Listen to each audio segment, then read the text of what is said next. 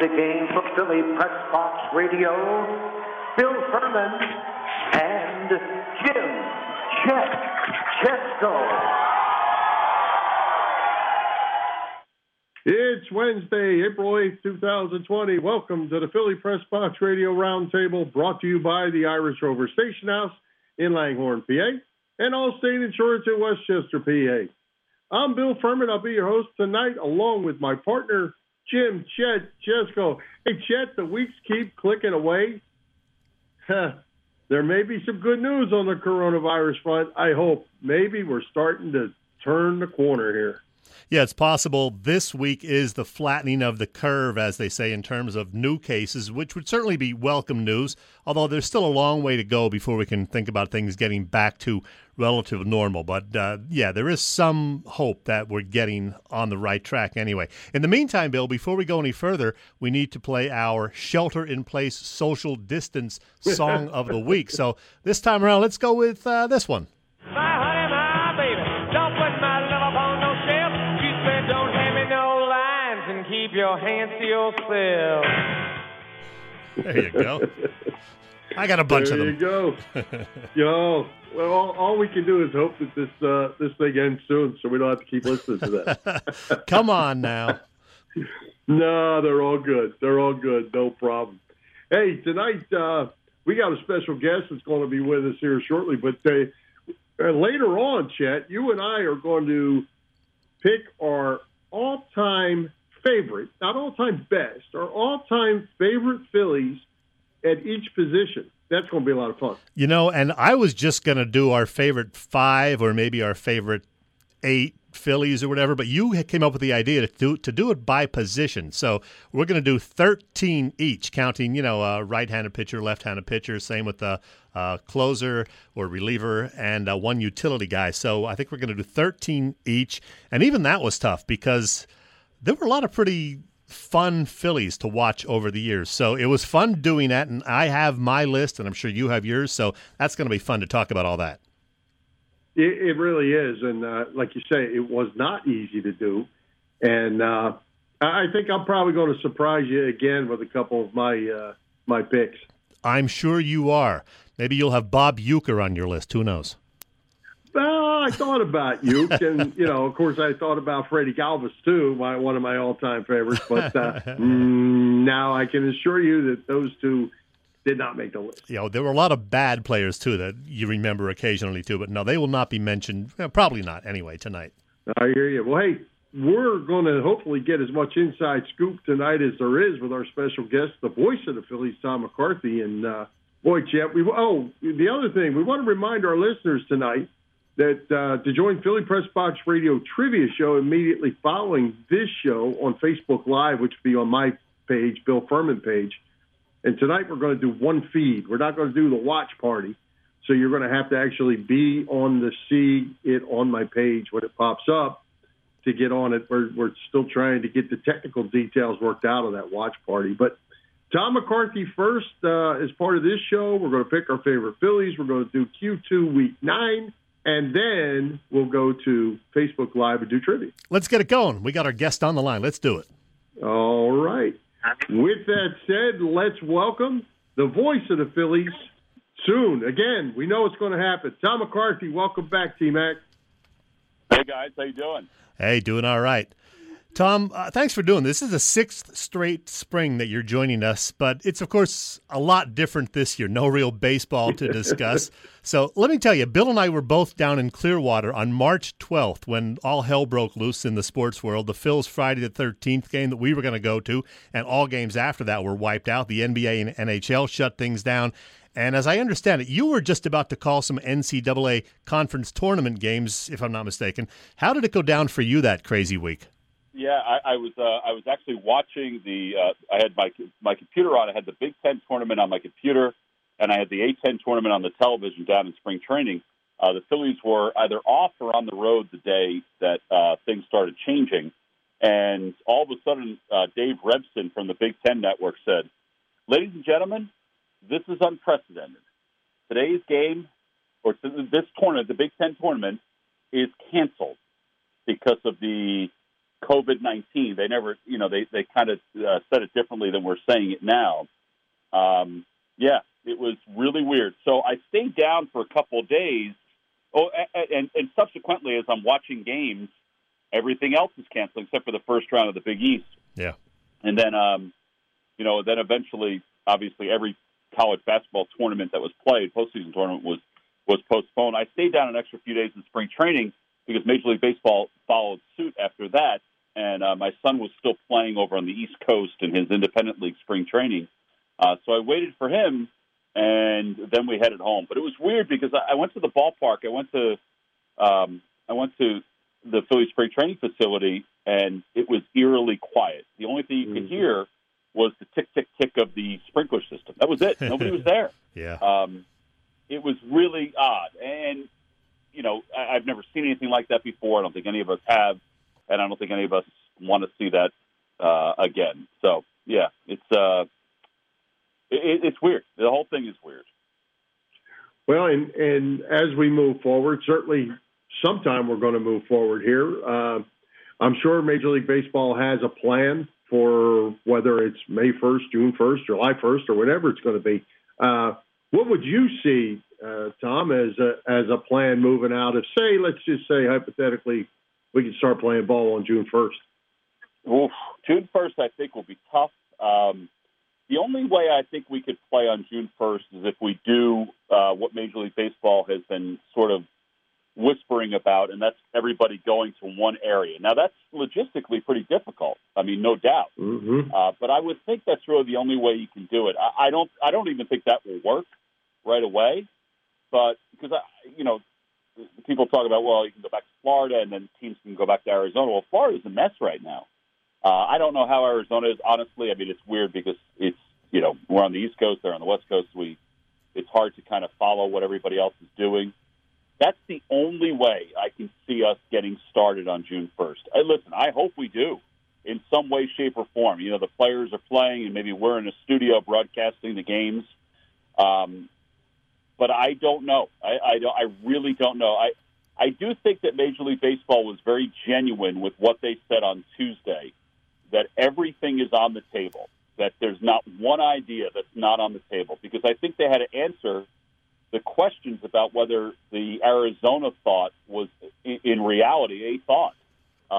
And again, their feeling was that everything was on the table, that they're kind of considering all different things. Mm-hmm. Yeah, I think even if they get something going by July 1st, it's going to be with everything having to, break right ahead of that in terms of, testing for everybody and a degree of certainty that nobody else is going to get sick after that. So we'll see what happens. Tom, assuming there is a baseball season, we talked to both Fransky and L.A. back in late February, early March, and like most Phils fans, there are still questions about the pitching staff. They had those concerns as well. We all assume Aaron Nola and Zach Wheeler will be fine, but after that, we just don't know. What do you expect from guys like Arrieta, Pivetta, Eflin, Velasquez, and Suarez, if he's in there, whoever else is in the rotation? Yeah, I actually think it's going to be Suarez, the number 5 guy, and I think it'll be Arrieta 3, obviously, and then I think Eflin will be the number 4, but I think there's a revolving door that could occur 4, 4, and 5 as the year goes on. But I do think Ranger Suarez, at least the way things were at the end of spring training, would be the number 5 starter. And the reason I think that is because the moves the Phillies have made the acquisition of Liriano in particular, can free up Ranger Suarez to go into the rotation. I agree with Scott and Larry. I think that's the biggest question the Phillies have is their pitching staff. I'm not sure if they can hold up compared to the Nationals, the Mets, and the Braves in the division. I do think there's no doubt if they need to, they'll go out and get somebody at the trade deadline. But then again, who is it that they would go out and get?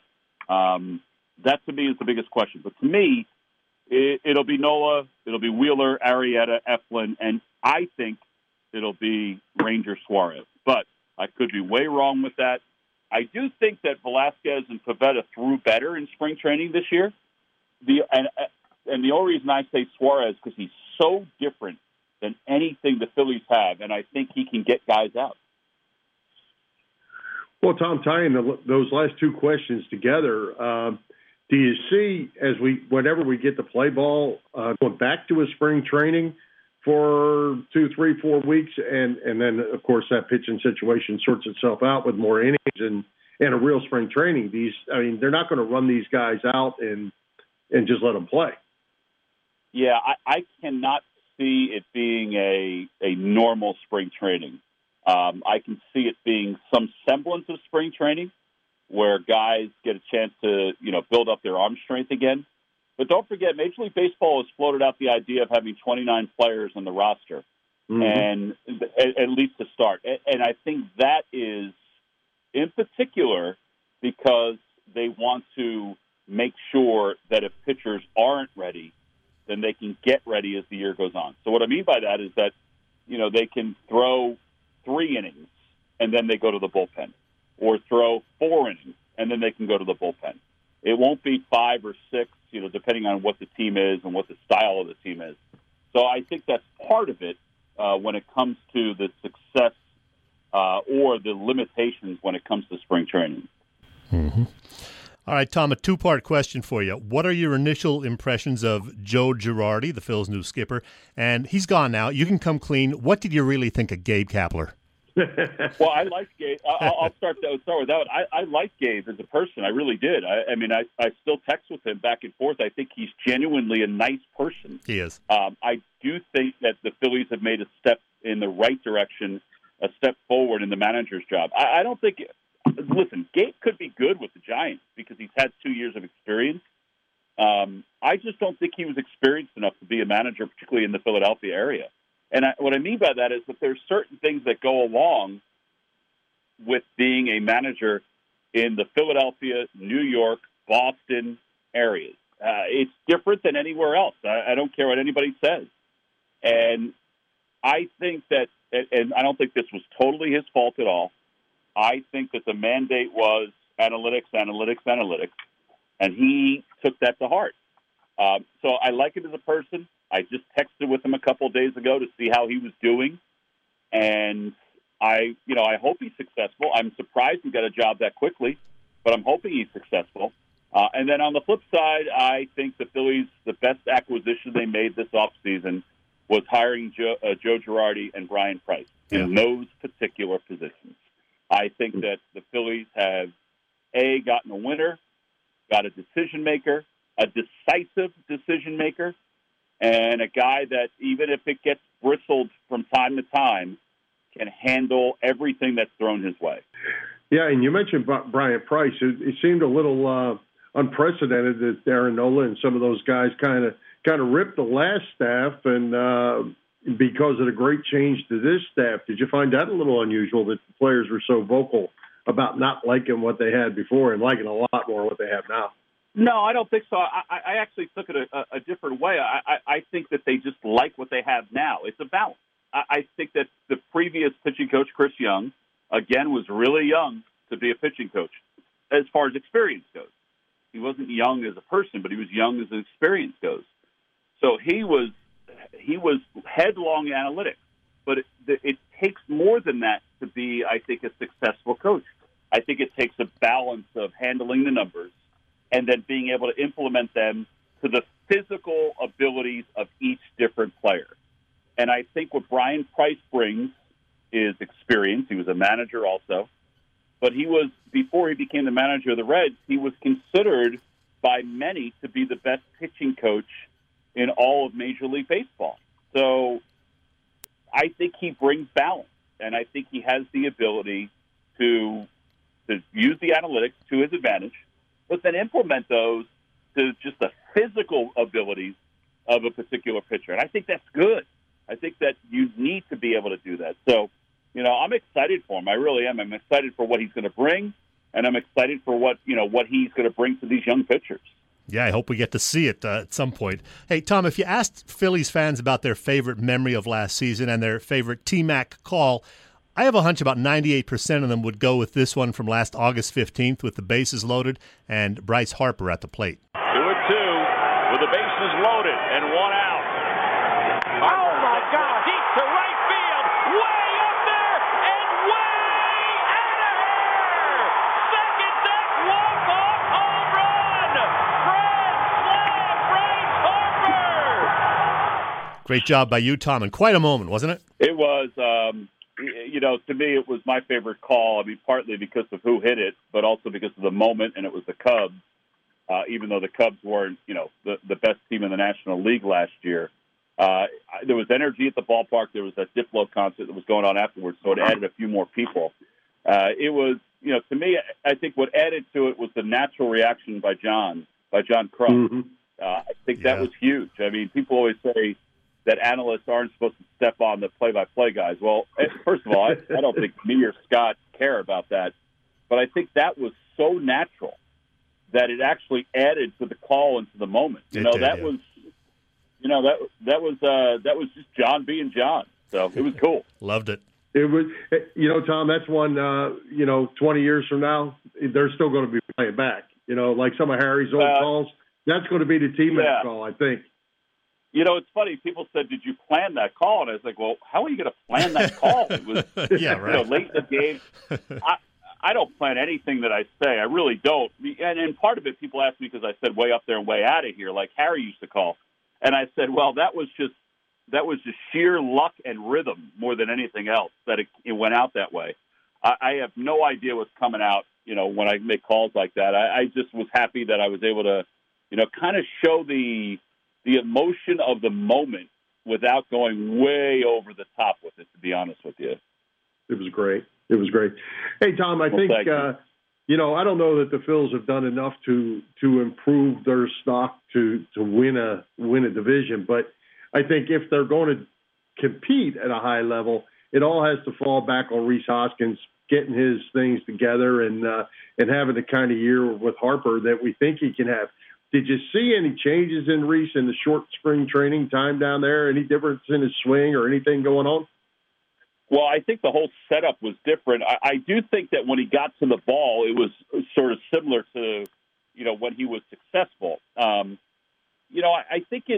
think he put a lot of pressure on himself last year. I'm not going to make any excuses for Rhys. I mean, he would never want me to because that's not who he is. But I think he put a lot of pressure on himself last year because of the acquisition of Harper to kind of be that 1-2 punch. And I'm not saying it overwhelmed him, but I think he thought a lot as the year went on. And, we all have habits that we have, guys. I mean, I have habits that I would love to break. You guys probably have habits that you'd love to break too. I think he got into a habit with his swing that wasn't his swing, and he could not get out of it. And he tried everything. I mean, he did. He tried everything to try to get out of what he was supposed to do or what he was doing to kind of get back to where he was successful. I do think Joe Dillon will help him. I think that John Bailey was very popular with the players, even though the Phillies got rid of him, brought Charlie in. He was really popular with the players. And I do think that it bothered Rhys when he was let go. He'll never say that because he loves Charlie so much, as we all do. But I do think that the different voice helped a lot of guys. I don't know if it helped Rhys. And I think that Joe Dillon will help Rhys. I think it's, again, just like Brian Price, it's a really good balance of numbers and technique to be successful. Yeah, I hope. Hey, before I forget, Tom, Mark Eccles we all said, hope, yeah. Mark Eccles said to say hello. He's doing well down in South Carolina. And I don't know where this might go, but he said to ask you about stopping at Bobby Valentine's restaurant in Connecticut on the way to a Princeton-Yale game. So what's that about? Yeah, so it was me, Jerry Price, and Mark Eckel. We went to, I think somebody else was with us. I don't remember who else was with us. But we stopped at Bobby Valentine's restaurant for lunch/dinner before the Yale-Princeton game, as we would normally do. And Bobby was there. And Bobby could not have been nicer. And all of a sudden, we looked over, and Bobby was on his hands and knees with, I guess, a spatula of some sort, and he's scrubbing the floor. There was something, it was gum or something that was stuck on the floor. And we're like, Bobby, what are you doing? He goes, well, somebody's got to clean this up. I can't ask somebody else to do it if I'm not going to do it. But that's basically, it was really funny. I mean, it was just, he's sitting there, and he was all kinds of fired up about what was on the floor, and he was down there cleaning it. It was very funny. Wow. Hey, you gotta like that. If a guy's not going to ask somebody to do something he wouldn't do, you got to certainly admire that. Yeah. I mean, and he was in the middle of everything at that point. Like he was the Mets manager. He had a whole lot of crap going on at that point. It was really, really funny. Wow. Well, hey, Tom, as we move into baseball, summer, and into the fall, what do you have lined up for your fall schedule? You're going to do NFL as well?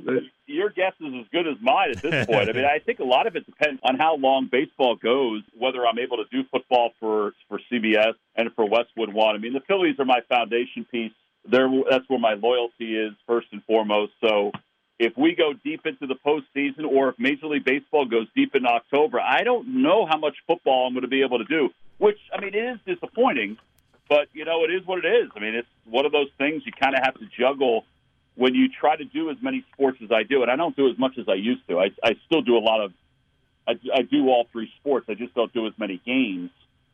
You kind of have to juggle, and the Phillies are really good about it. I mean, they are unbelievable about me being able to do other games, and I'm very appreciative of that. But, it depends on how long baseball is going to go and when we get started more than anything else. All right, T-Mac, last thing, and this will be the toughest question for us all night, I think. Later in the show, Bill and I are going to talk about our favorite Phillies to watch over the years. Not necessarily the best players, just favorites for whatever reason. So give me 3 or 4 of your all-time favorite Phils to watch play. Well, to me, it's easy. Well, I shouldn't say it's easy. One's going to be really obscure. So I'll start with him. It's Jeff Francoeur, and it's because I just like him as a person more than anything else. He's one of the best people that I've been around, and he's just an amazing person. But, the others, I mean, J-Roll and Ryan Howard are my 2 favorites to be around, to cover, to watch play. I would throw Shane Victorino in there also. But, it's that group for me anyway that really is, but it's hard, guys, because Jim Thome was part of, my first go-around with the Phillies, and I love Jim, and I love being around him. But, and Dan Plesac was the same way. But I would have to say J-Roll, Ryan, and Shane Victorino are my 3 favorites, and then you throw Jeff Francoeur in there, too, just because of the person he is. Not bad. Very good. Well, Tom, I think we have taken up your time. We certainly enjoy you coming by, and we appreciate it. It's great stuff, and let's get playing baseball soon, we hope. Yeah, let's do it, man. Let's do it. Let's. I'm doing these 10 minutes with T-Mac, which I've really enjoyed. They're on the YouTube channel, but I would love to be able to call play-by-play of games going. I'll check that out. You betcha.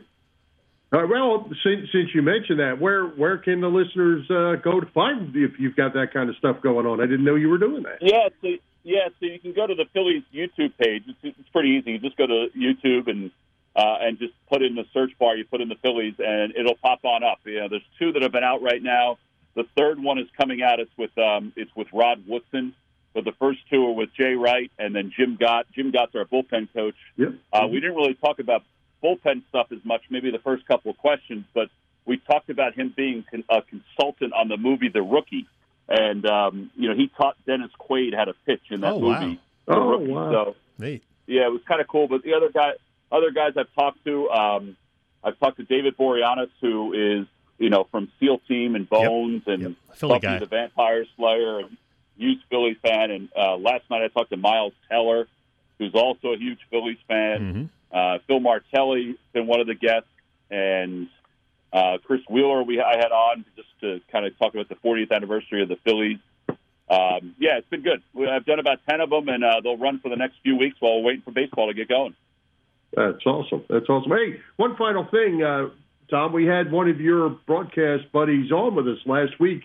Ray Fosse joined us, and man, what a treat he was. Yeah, I can only imagine the stories that he could have told. Just as a player and a broadcaster, I mean, he has seen so much, and I mean, he was a hard-nosed player, as we all know from the Pete Rose play and everything that. I mean, that changed his life. He would have been, there's some people that think he would have been a Hall of Fame catcher if not for that shoulder injury.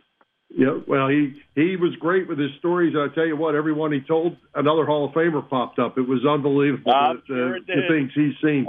50 years. I'm sure it did. So great time. Thanks, Tom. All right, Tom. Well, we appreciate you joining us. All right. Have a good night, guys. Take care. Thanks.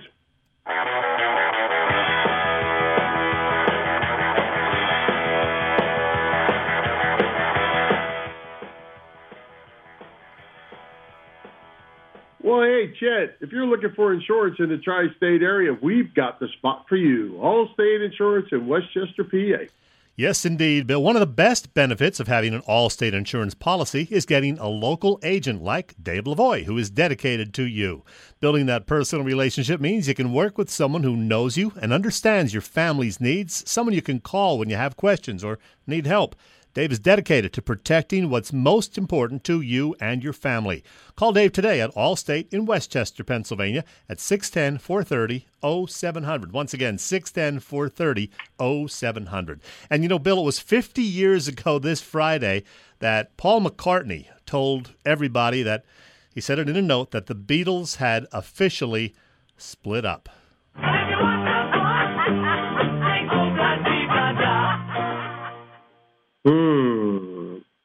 50 years, wow. 50 years, 1970. Where's the time going, Chet? Yeah, tell me about it. Holy cow. Well, hey, we're winding this down. It's week 9 of Random Q2. Tell the listeners how this works. Let's do it. We got just 2 weeks to go, so I guess I only have 2 more numbers to pick. You got it, Bill. Year 4 of Random Q2, and this is the penultimate week. I love the word penultimate. As was the case in previous years, Random Q2 is our fun 10-week series in the winter and early spring that over a 2-minute period or so each week I hit you with 2 questions. One is about a current sports topic, if possible. The second question, one of 10 random questions that have already been written down weeks ago about whatever, and that's when you get to pick a number. So here we go. This week's first question, Bill. There were 4 current or former Eagles named to the NFL's all-decade team: Fletcher Cox, Jason Peters, LaShawn McCoy, and Darren Sproles, but not Jason Kelce. The center has been an All-Pro 3 times and with just one overlap, a Pro Bowl selection 3 times. The centers chosen ahead of him are 2 very good ones, Marquise Pouncey and Alex Mack, the latter of who has never been an All-Pro. So that being the case, is Jason Kelce getting, dissed here, and is he worthy of Hall of Fame consideration, Kelce? Well, yeah, I think he can go up against Pouncey for sure. Mac, I'm really surprised. I haven't seen this list, so you're surprising me a little bit. I didn't know that. Yeah. Kelce the last 3 or 4 years has just been phenomenal. But if you recall, there was a year or 2 before that, he was a little nicked up, and he did not have a great year. And there were some people that were after his head a little bit, but he got it straightened out. And if it was a last 5-year team, there'd be no question Kelce probably be at the top of that list. So yeah, I would say he's getting dissed a little bit, but I don't really know the other guy's body of work.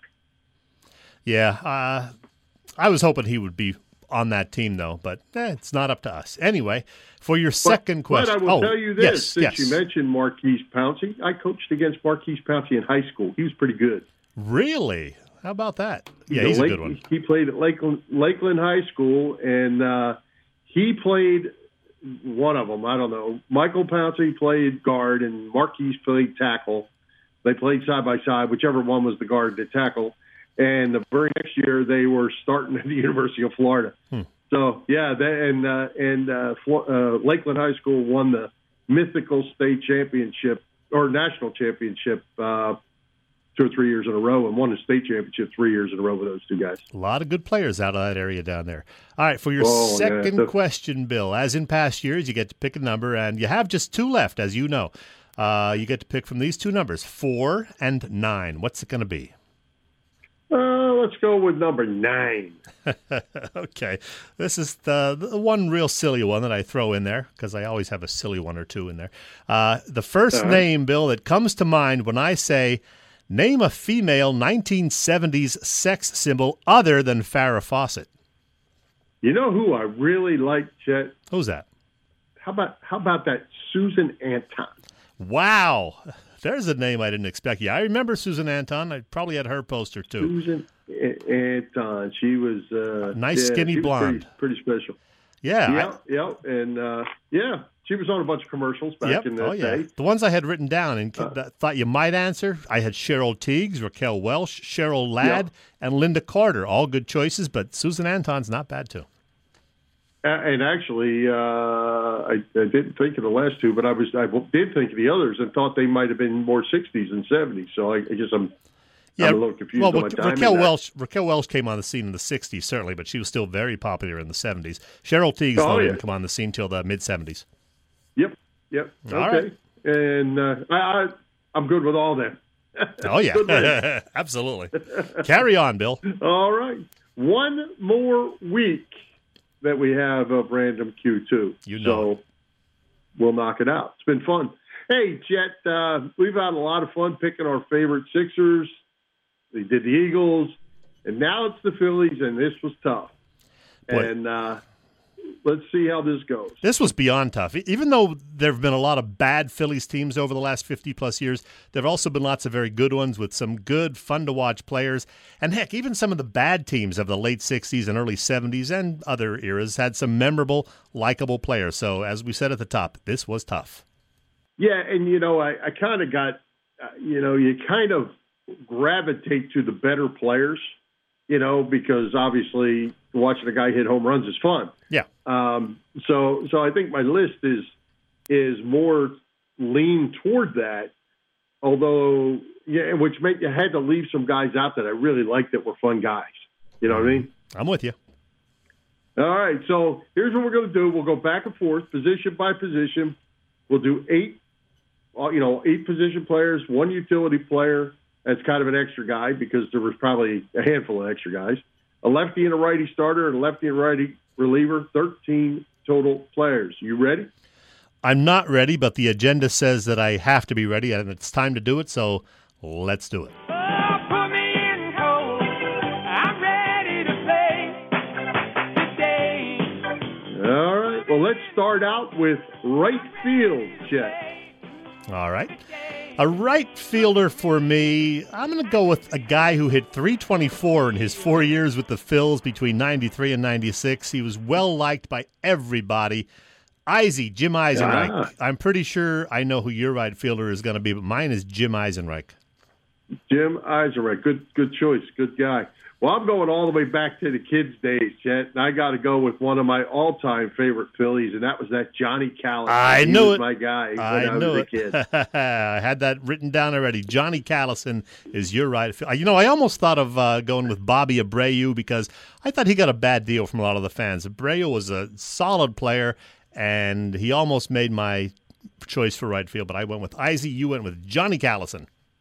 And you know who else I liked, but and I was actually going to try to sneak him into center field, but I didn't, was Jason Worth. I really like Jason Worth. He was next on my list also, so there you go.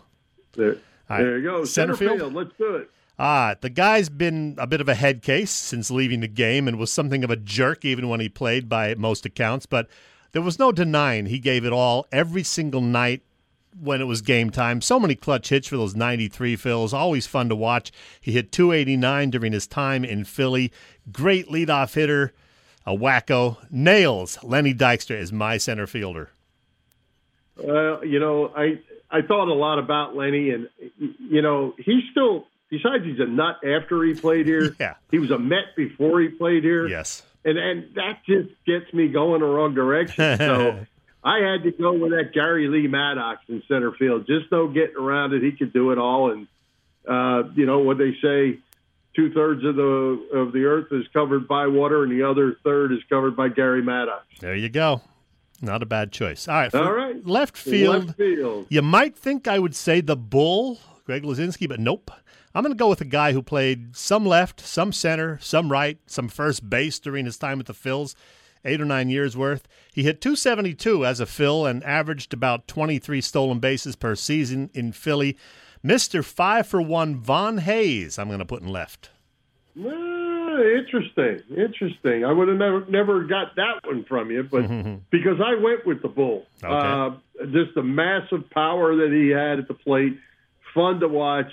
I think his knees ended up costing him a chance to have a much better batting average as a hitter, and the fact that they put him in left field and told him to cover everything from you to the foul line, and Maddox will cover the rest. He wasn't very good defensively, but he could sure hit the ball with some power. So I'm going with the Bull at third base or at left field. And he makes a good sandwich, too. Yes, he does. All right, look. I'm going, let's go third base now. Look, Bill, Mike Schmidt is the greatest third baseman ever in Major League Baseball. There's no denying that, and he would be most people's choice as their favorite Phil for third base. But my favorite player as a kid, a guy who started out as a third baseman and, in fact, was Rookie of the Year in '64, hit all those mammoth home runs over his first 6 seasons in Philly, and that's when I started watching them, not '64, but around '66. I watched him from '66 through '69 as a Phil. Then when he came back later in the mid-'70s, Richie Dick Allen is my third baseman. Well, and you sure can't go wrong with that, except I'm going to go with the guy who is the best third baseman in the history of baseball, and that would be that Michael Jack Schmidt. And the only real big difference to me, Chet, was the defensive side of the way Schmidt played. Schmidt could just do absolutely everything. If Allen had a weakness, it was on defense. But certainly fun to watch, and nothing wrong with Dick Allen, and hoping he gets to the Hall of Fame. Yeah, I hope so, too, man. And I can't certainly, knock your choice of Mike Schmidt, the greatest third baseman of all time. So not bad. All right, shortstop. All right, let's go. We all loved Larry Bowa during our formative years, Bill, but my favorite Phillies shortstop would have to be, no, not Freddie Galvis, the guy who was so good in the mid-2000s, winning an MVP award and a key member of the 2008 championship team, the Phil's all-time hits leader now. He surpassed Mike Schmidt, of course. Jimmy Rollins is my shortstop. Well, Jimmy Rollins is the easy pick, Chet.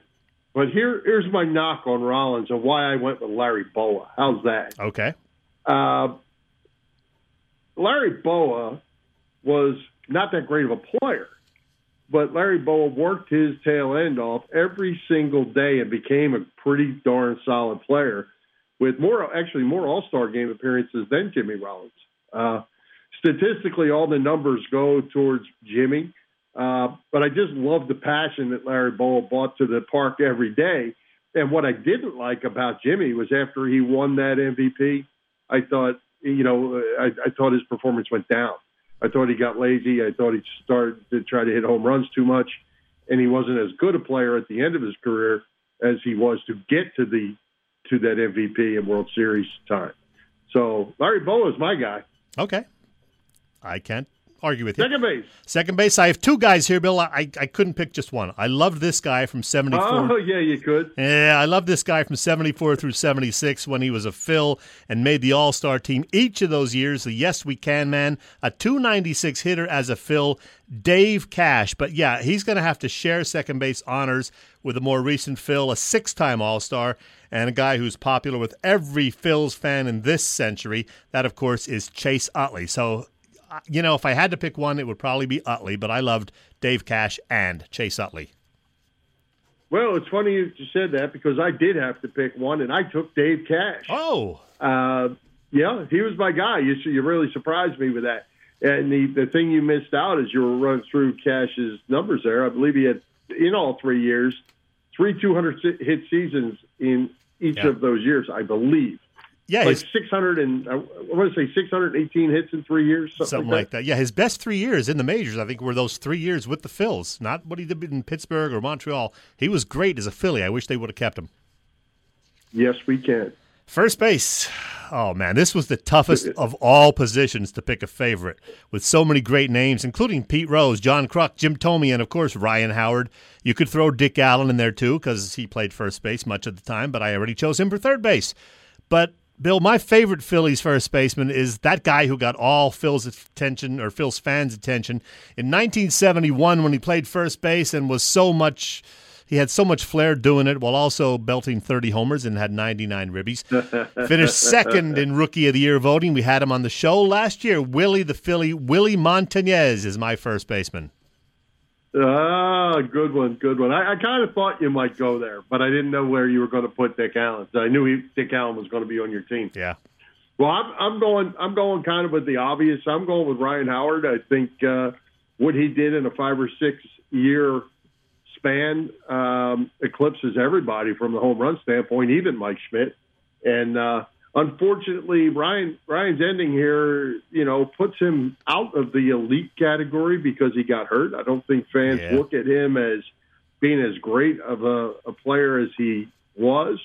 And we don't win a World Series without Ryan Howard. And, just like Dick Allen and Mike Schmidt, Greg Luzinski was, you stopped at the TV when he was at the plate because you never knew what was going to happen. Exactly. Yeah, a lot of good choices there. But Montanez and Howard, not bad. All right, catcher. We all loved Booney. We all loved Chooch. And I told you once before, I loved the name anyway, Clay Dalrymple. He's not my choice, though. And since JT Real Muto has been here just 1 year, I can't go with him yet. The obvious choice for me, because he was such a super guy and a great leader, the king of the clubhouse on that terrific 93 team, the late, great Darren Dutch Dalton is my catcher. I thought you were going with Mike Lieberthal there. I thought you were going to stick Levy in. Definitely not. All right. Well, my catcher is, again, probably an obvious one. Great handler of the pitchers, caught all those no-hitters, caught a perfect game. Another solid piece of the greatest run in Phillies history, and that's Chooch. Carlos Ruiz is my guy. See, I thought you were going to go with Bob Boone, but, Chooch is certainly a great choice. All right. Yeah, I like Boone. Utility guy? Utility guy. He was a starter much of his time while a Philly, but for the purpose of this list, my utility guy is going to be that wacky outfielder, Jay Johnstone. Well, Jay is on my extra list that I have down here, but my utility guy is not necessarily a utility guy. He's my extra person in my lineup. He's my designated hitter, I guess, rather than my utility man, and that has to be Pete Rose. You can't have a team and not have Pete Rose on it. Again, fun to watch every night. You knew what you were going to get, and it was all out every night. And just love to watch Pete play. Just a shame he's not the kind of person to go along with the kind of player that he was. Plus, he could play like 3 infield positions and 3 outfield positions. So, yeah, he is a utility guy in that sense. Pete Rose. Right. All right, pitchers. All right, let's go right-handed pitcher.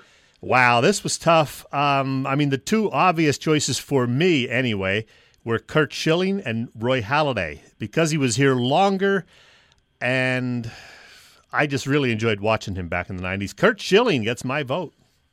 Well, that surprises me, too, because I have Curt Schilling as well. Whoa. Curt Schilling should be in the Hall of Fame. The only other thing where I was going to go, and Halladay just didn't play enough here, but I was going to go all the way back to that Jim Bunning back in the days, and but I just didn't reach back that far. And another guy that I liked to see pitch back in the day, a right-hander, was that Jim Lonborg.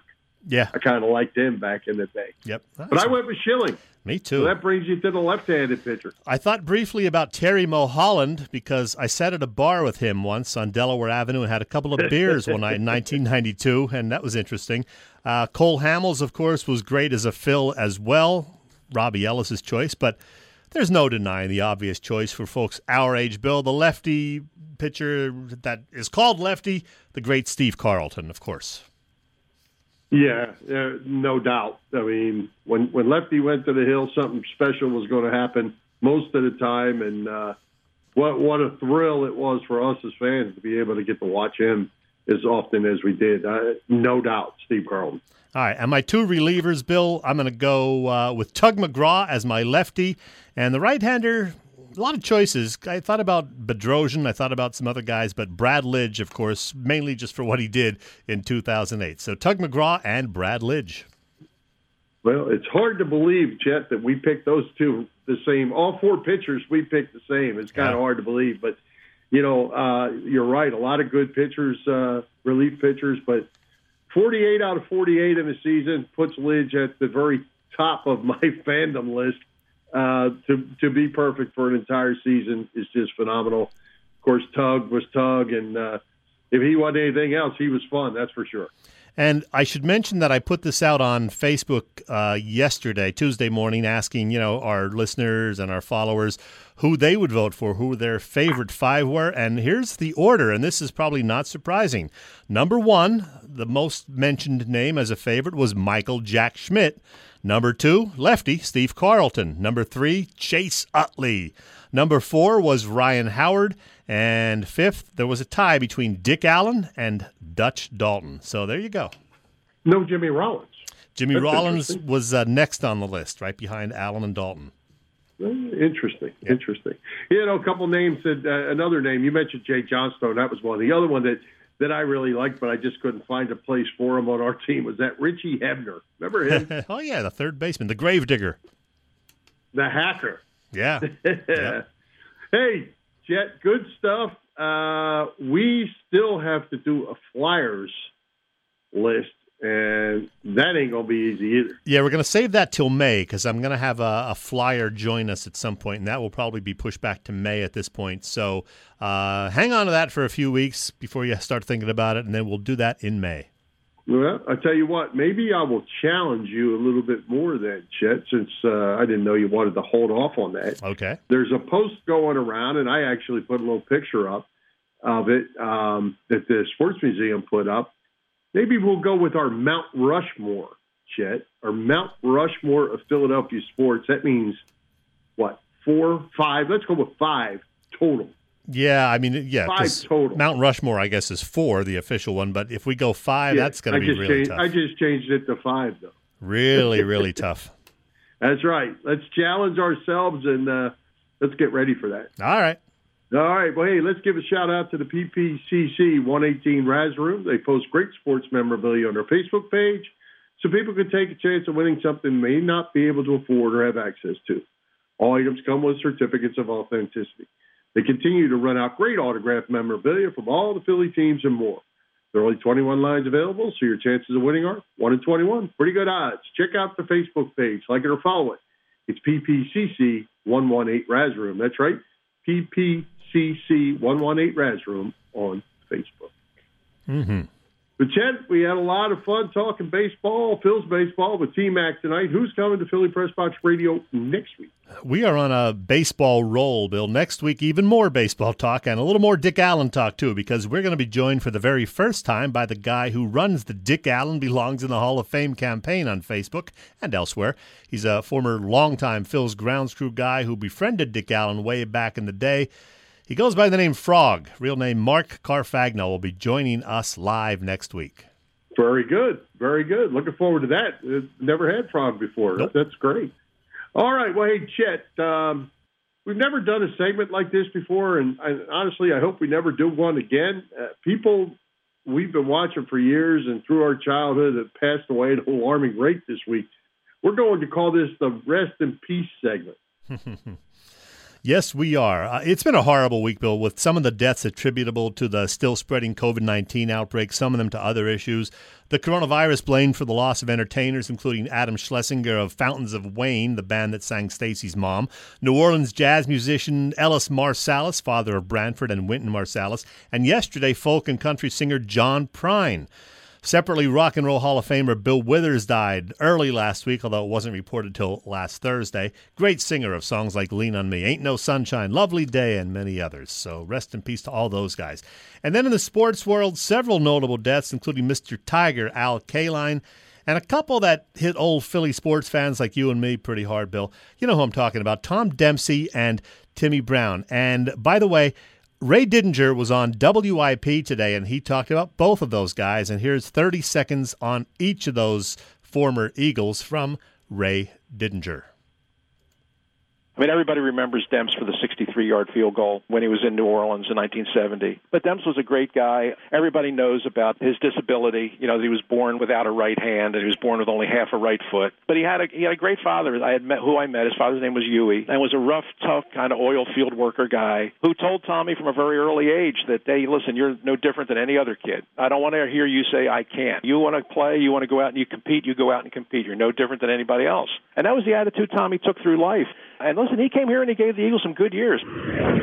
Timmy Brown is one of the really outstanding players in Eagles history. It's unfortunate that his best years were in the mid-'60s when the Eagles were a dreadful team. And for folks that never got to see Timmy play, in your mind's eye, just get a picture of Marshall Faulk. And imagine Marshall Faulk playing at Franklin Field, because that's what he was. I mean, he was one of the first of the backs that was great running the ball and great catching the ball. And, 2 years in a row led the National Football League in all-purpose yardage. And still, to this day, in the history of the Eagles franchise, he has the highest yards per touch of any Eagles player, 6.5 yards per touch, which is almost a full yard better than Brian Westbrook. And we all know how good Brian Westbrook was. All right, so that was Ray Didinger on WIP today. Thank you, WIP, for courtesy of that soundbite. And Bill, if I'm not mistaken, you're wearing your Timmy Brown jersey right now. So, what are your memories of Timmy Brown? Well, I was actually at that game against the Dallas Cowboys in 1966 when I was just a kid, and Timmy Brown ran back 2 kickoffs for touchdowns in that game. That's probably why I became a fan of his. I was 8 years old. And the Eagles ended up winning that game 24-23, as it turned out. Timmy Brown with the 2 kick returns, and Aaron Martin, another name blast from the past, also returned a punt in that game for a touchdown. And that's how the Eagles got their 21 points and beat the Cowboys 24-23. So that was the biggest thing, Chet. And then, of course, he was the best player on some awful teams. And I like Ray's analogy of watching Marshall Faulk. I think if Timmy didn't play for such bad teams, he would have been, much more thought of and been, certainly a Hall of Fame type of running back. He was that good. And also, Chet, did you know that he came out of Ball State and played for the Packers, got drafted by Vince Lombardi and the Packers, and got cut by Lombardi. 59, yeah. Yep. And I should mention that game you were at happened to be, you were 8 years old. It was my 9th birthday, November 6th of 1966, believe it or not. There you go. And I had just turned 8 years old. I was watching, yep. Yeah, kind of crazy. But, and Al Kaline, living in Lakeland and the Tigers training in Lakeland, I got to see Al all the time. He was always around town. He was always around the ballpark, around Tiger Town. And Tiger Town actually sits on Al Kaline Drive. It is the name of the road as you go into the ballpark. And certainly a baseball legend, 3,000 hit man. And, you talk about elite players in the game of baseball. Al Kaline's name is certainly one of them. Oh, yeah, those late 60s Tigers teams were great with, him and Norm Cash and the pitching of, Mickey Lolich and Denny McLain. So Al Kaline will certainly be missed by all.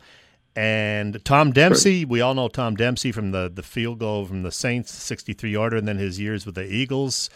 So he had some health issues in recent years. Rest in peace, Tom Dempsey. Yeah, and I never had a chance to actually meet Tom, but, when we've had Bill Bradley, the Eagles Bill Bradley on the show with us, and telling him and Demps stories, kind of made you feel like you knew Demps and what you did know about him, he's a heck of a character. Mm-hmm. And Bill, I'd be remiss if I didn't mention that we also lost an actress who was a Bond girl way back when. Her name, Honor Blackman, but in the movie Goldfinger, she was Pussy Galore. I don't think I quite understood the ramifications of that name in the mid-'60s when I was a kid, but I eventually figured it out.